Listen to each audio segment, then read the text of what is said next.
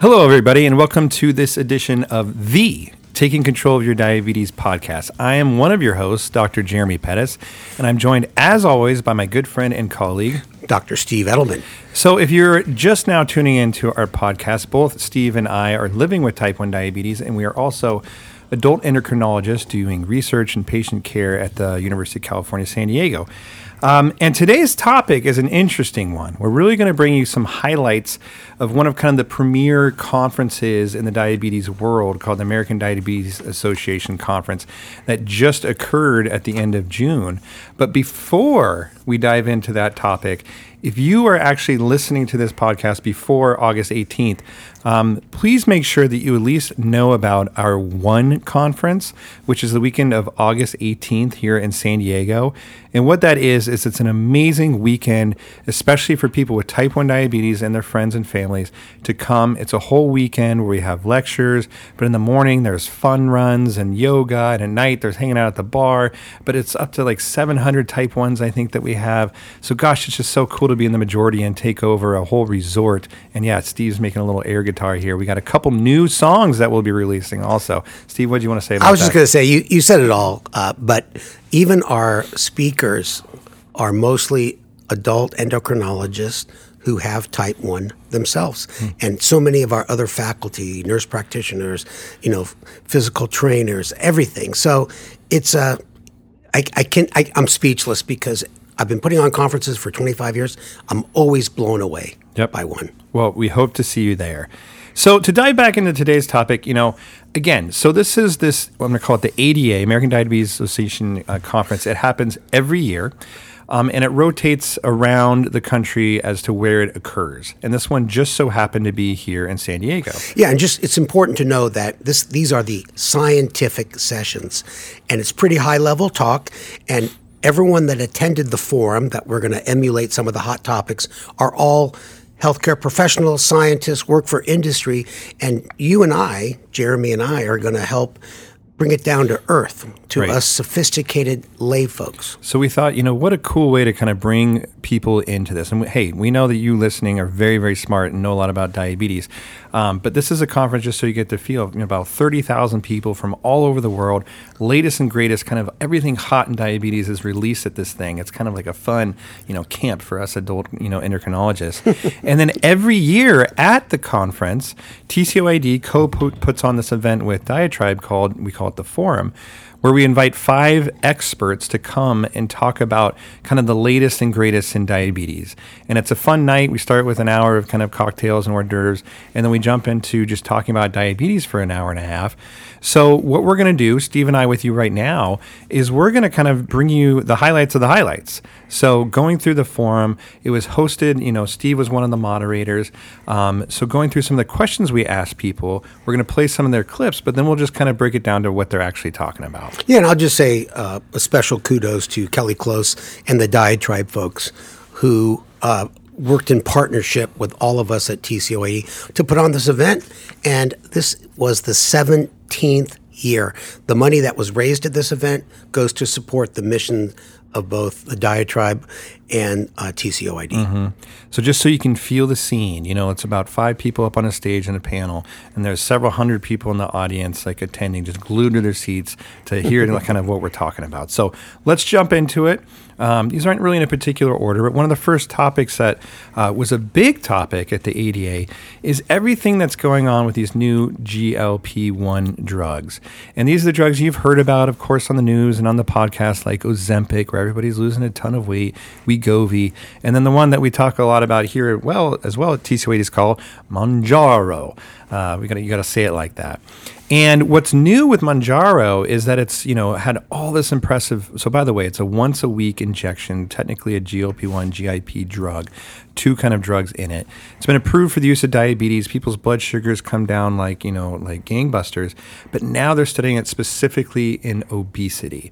So we asked one of our good friends and colleagues, Dr. Juan Frias, who actually Steve trained a number of years ago, what was cool about this drug, and what he's going to talk about is these SURMOUNT studies. So that was the name of the studies where they actually tested tirzepatide or Mounjaro, and we'll hear what he said, and then we'll kind of break it down for you.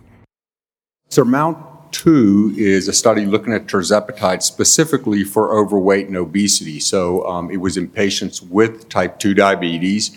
And we had done the SURPASS trials, which were diabetes trials with secondary endpoints of weight loss. And in those studies, there was a dose-dependent reduction in body weight, and actually got probably the highest, or did get the highest body weight reduction that we'd seen in diabetes to that point, somewhere in the between 12 and 14% weight reduction at either 40 or 52 weeks. But for the SURMOUNT program and for regulatory approval, specifically for overweight and obesity, there has to be a pivotal trial in patients with type 2 diabetes, and it has to have at least 52 weeks after the dose has been escalated to the maximal dose. So this was a longer study. It was 72 weeks. It included calorie deficit diet, 500 calorie deficit diet daily, lifestyle intervention, and the primary endpoint was reduction in body weight, and actually saw greater reduction in body weight than in the SURPASS trials, not by much actually, which was interesting, which goes to show that with a drug this potent, maybe the lifestyle intervention, although it is very important for other reasons, may not be as important for weight reduction, but basically saw about 15% weight reduction, and very, very importantly, I think, the reduction in A1C, which was a secondary endpoint, but you're reaching now levels where 50 or so percent of patients are having greater than or equal to 15% weight loss. So clearly important, not just for dysglycemia, but for all the complications of obesity. And you're getting, in this particular study, over 50% of the patients achieved a hemoglobin A1C of less than 5.7%. When pharmaceutical companies like Lilly, in this example, they do large studies and they look at all these individual outcomes. So the SURPASS studies, which you might see, was all in people with type 2 diabetes. The SURMOUNT studies is when the company's trying to get other indications. And one of those indications, which is big, is just for obesity, whether you have diabetes or not. You can have type 1, you can have type 2, you can just be an overweight person without diabetes. And just to bring you right into the staggering and shocking results is that the average weight loss, was 18% of their body weight. So if you weighed 200 pounds when you started, you lost 36 pounds on average. Some people lost more, some people lost less than that, but that is the average. And I'll just say one more thing, Jeremy, I'll let you go, is that the FDA considers a weight loss drug, if they can get people to lose 5%, then they are eligible to get the obesity indication. So it's really a blockbuster advance, and everyone was talking about it, the SURMOUNT-2. And of course, there's SURMOUNT-1, 2, 3, 4, 5, looking at prediabetes, arthritis, fatty liver, all the conditions that are associated with obesity. Yeah. So we have Wegovy already approved for obesity. Soon we should have Mounjaro. It might have a different name actually for obesity. And then there was all these other compounds at the conference too that are coming down the pipeline, combining these different drugs. And the weight loss is insane. So we really are in this just like golden age renaissance of obesity treatment, and it's just incredible. And everybody knows somebody that's been on one of these drugs and how they're literally life-changing. And you couldn't walk down the halls of this conference with people just kind of literally buzzing about this, because we haven't had good weight loss drugs, period, and now all of a sudden we do. We should also say we've mentioned it several times in some of our videos, and in our newsletter, we have 2 folks with diabetes and one without, who have talked about their experience on Mounjaro as well as Ozempic. Okay. Yeah. So moving on to the next topic, we asked this young upstart doctor named Dr. Jeremy Pettis to talk about something in type 1 diabetes, specifically what's going on, kind of preservation, prevention, replacement, all the kind of like the various areas of type 1 diabetes. But specifically because now we have teplizumab or Tzield that's been approved to delay the onset of type 1, which is super, super exciting. So let's hear what I had to say on this topic. Dr. Pettis, yeah, he was a star. And we have teplizumab. the first approved drug in November to modulate the course of the disease. And it doesn't matter how much you know about it or, what you think about screening for type 1 diabetes, just pausing and thinking that we, for the first time, have a drug that addresses the underlying condition of type 1 diabetes. So a theme of the meeting has been, oh yeah, type 1 diabetes is an autoimmune disease. What the heck is a T cell? These things that we haven't been thinking about for a long time because we've been focusing on glycemic control. So we have now teplizumab, which is approved now to delay the progression of type 1 diabetes from stage 2 to stage 3. And I think just there's still all this discussion about what these stages are.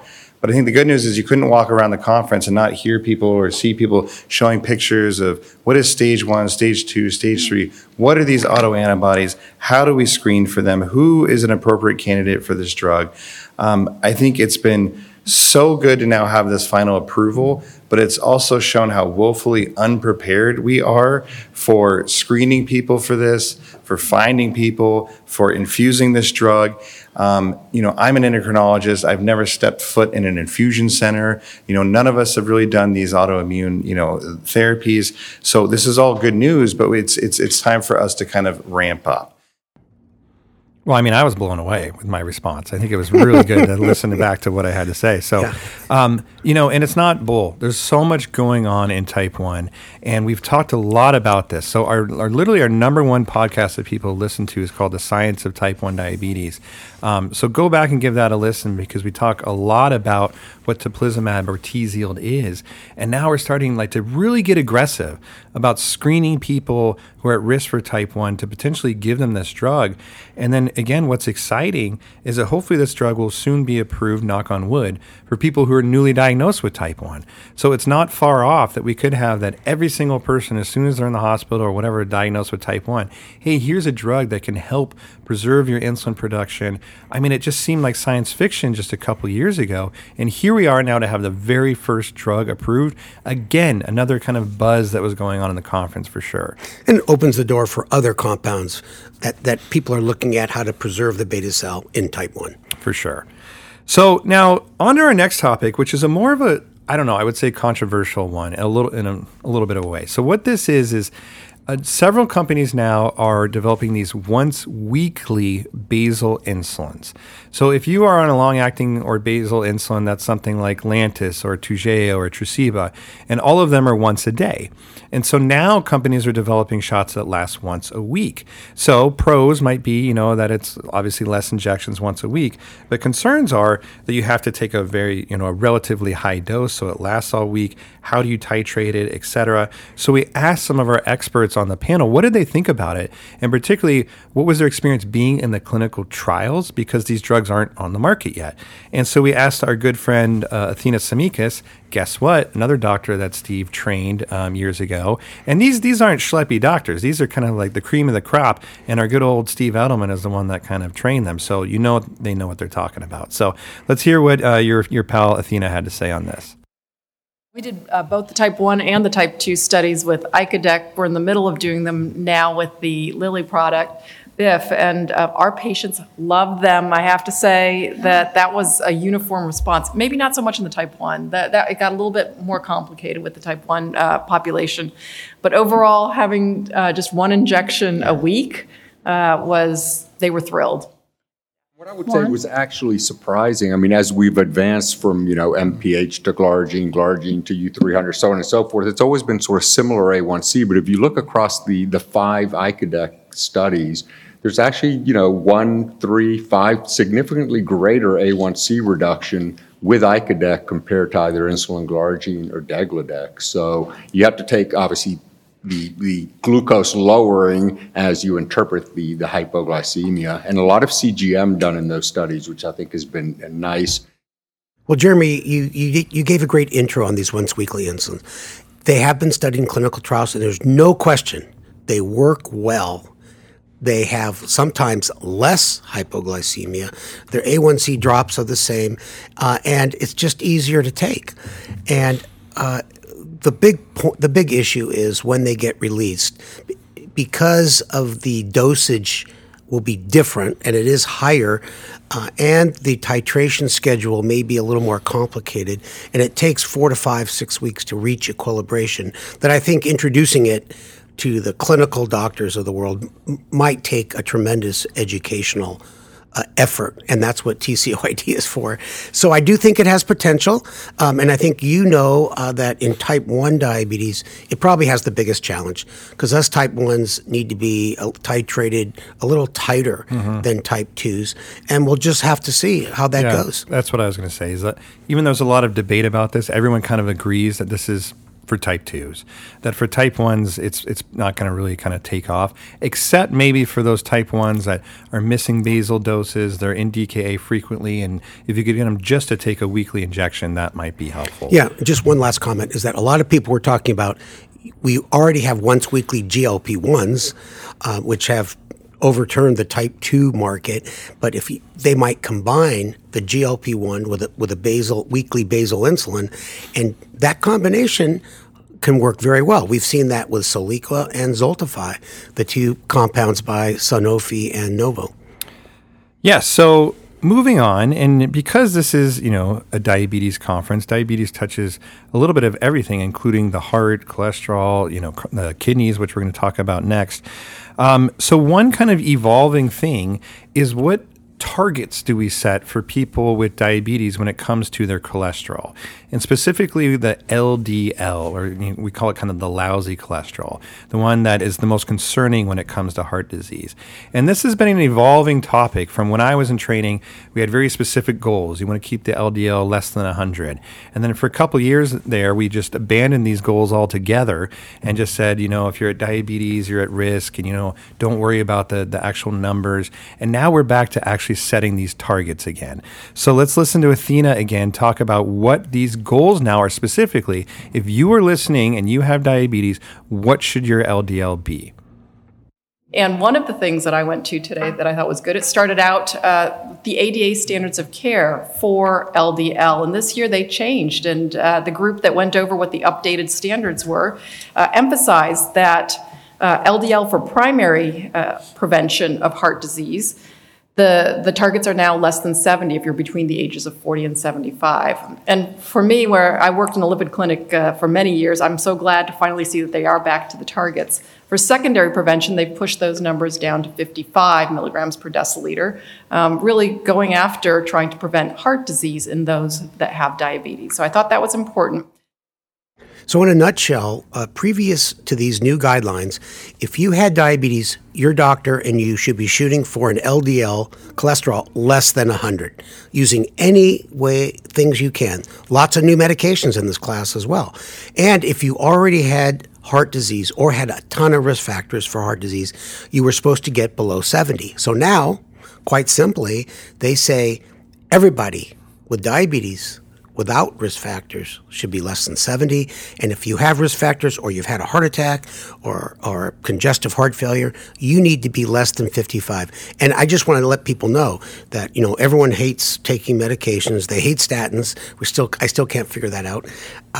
But these goals were really taken and developed from lots of large, very good data. And heart disease is the number one cause of death in people with diabetes, type 1 or type 2. So this is something for everyone to pay attention to. Yeah, and I would say if you're listening and you're not on a cholesterol medication, there is essentially no way your LDL is less than 70. So the only way to get there is really with these medications. So a better way of saying that is, if you have diabetes, you need to be on something for your cholesterol, because that is the number one way to reduce your risk of heart disease. That's well said. I've never heard anybody say that. There's no way you're going to get to that level on nothing. Yeah, I don't care if you eat grass all day. It's just not possible. Well, I usually smoke it. Yeah, that's cool. Okay, let's go. So the next topic is actually moving on to the kidneys. So obviously another organ that's highly impacted by diabetes. And there's been a little bit of an evolving movement here, too, on terms of how do we measure kidney disease, how do we monitor it. And we had our good friend Eugene Wright talk about this, who actually Steve didn't train. So just take what he says with a grain of salt, obviously. Yeah. As I mentioned earlier, one of the things that I thought was very impactful at the conference is that there's a lot of movement both in the U.S. and abroad to start to do the UACR and the EGFR routinely according to the guidelines.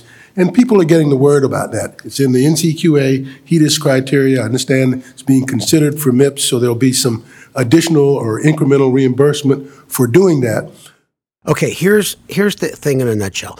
I think this thing came about, these new guidelines and attention, because of the SGLT2 inhibitors, Farxiga and Jardiance, showing that they not only can reduce heart disease, congestive heart failure, but reduce the progression of diabetic kidney disease. Some of you listening may have seen those commercials on television from Farxiga. If you have kidney disease. So the guidelines are this. They're kind of a wake-up call to caregivers to order the right tests at least 1 or 2 times a year. What are those tests? Everyone gets on a chem panel, the what we call the creatinine and the BUN, and then the EGFR, estimated glomerular filtration rate. And these are 3 indices of kidney function. But the one step beyond that is the microalbumin to creatinine ratio.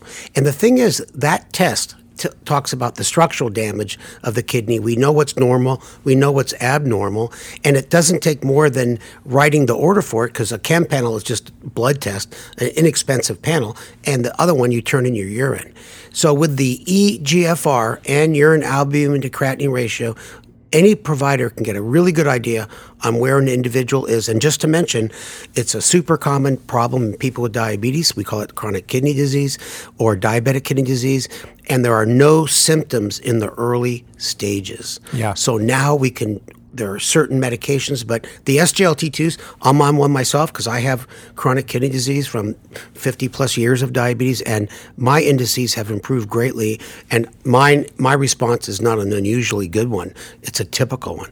Yeah, so I would say if you're listening, you're saying, gosh, how do I know if my provider is ordering the right, stuff? If you're peeing in a cup, once or twice a year, they're ordering the right thing. Because when you are peeing in a cup, they're probably checking your protein. When they're checking the blood, that's, kind of your other things of kidney function. But if you're saying, hey, I've never actually done a urinalysis or anything at all, that might be time to ask your provider of, hey, why haven't we actually done this test? Yeah, I would say that, they may not order the urine albumin to creatinine ratio if they collect your urine. They could easily get it from that. Yeah. So I think it's us living with diabetes, it's our responsibility to have a good communication with our healthcare provider and make sure you get that test. It's so important. Right. And I think the good news is here that, like you said, the reason we're talking about this is we have so many drugs now that can help the kidney, help the heart. So all these, tests and these things that we're talking about is because we have things that it can intervene in an actually very beautiful way. That's exactly right. So next, we have the topic of kind of non-insulin therapies in type 1 diabetes. And this is something that I am particularly passionate about, that I've said many times on this podcast and anybody that'll listen to me at Starbucks, that I am tired of all the type 2s getting, all these cool medications, GLP-1s, SGLT2s, weight loss. Everything that we just talked about has been specific to type 2s. But these medications can help type 1s. So where are we in developing other therapies for type 1s? We will always need insulin. God bless insulin for controlling our blood sugars. But what about other things for weight and heart and things like that? So let's listen to what I said in an impassioned way to a just absolutely glued audience this just last June here in San Diego, California.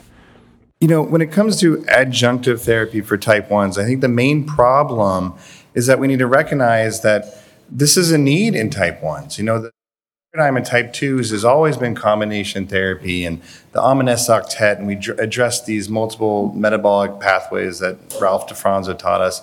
He had his glass of wine and he left, though. But the same thing exists in type 1 diabetes. Yes, there's insulin deficiency, but the alpha cell is messed up. There's insulin resistance. There's GLP-1 issues.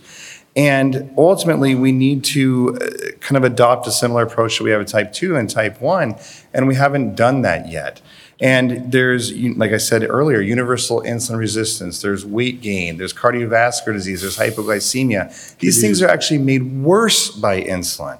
So in the event that you develop the perfect AID system, which I hope we do, and I think glucose control is a solvable problem, you're still left with all these other issues that we're dealing with in type 2. We're talking about heart disease and kidney disease, but where is it in type 1? What about the type 1 that has chronic kidney disease and we can't use SGLT2s in them?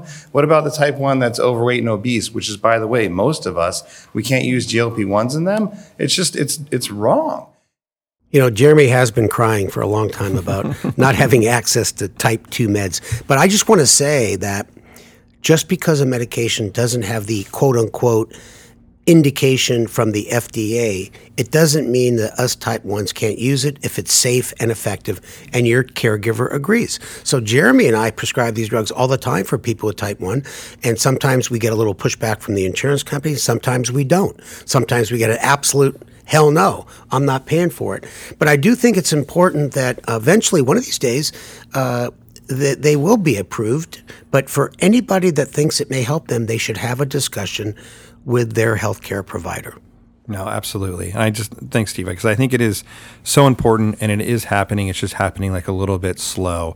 But I think, we're kind of going to wrap up there. And I think our hope is that everybody gets a little bit of a window and kind of what these conferences are like, the way that, us providers share information, the way that we get information, that we do kind of have these rock concerts, if you will, of diabetes information. And the ADA is definitely one of them. And it's fun to be a part of. It's, kind of can impassion or remind us of why we do what we do. It's fun to be around these other people that are so passionate about it in these different areas. I'm obviously a type 1 guy, learning for myself what these LDL goals are and kidney disease, things that I'm not doing kind of every single day, so I can provide the best care to patients and then disseminate this information.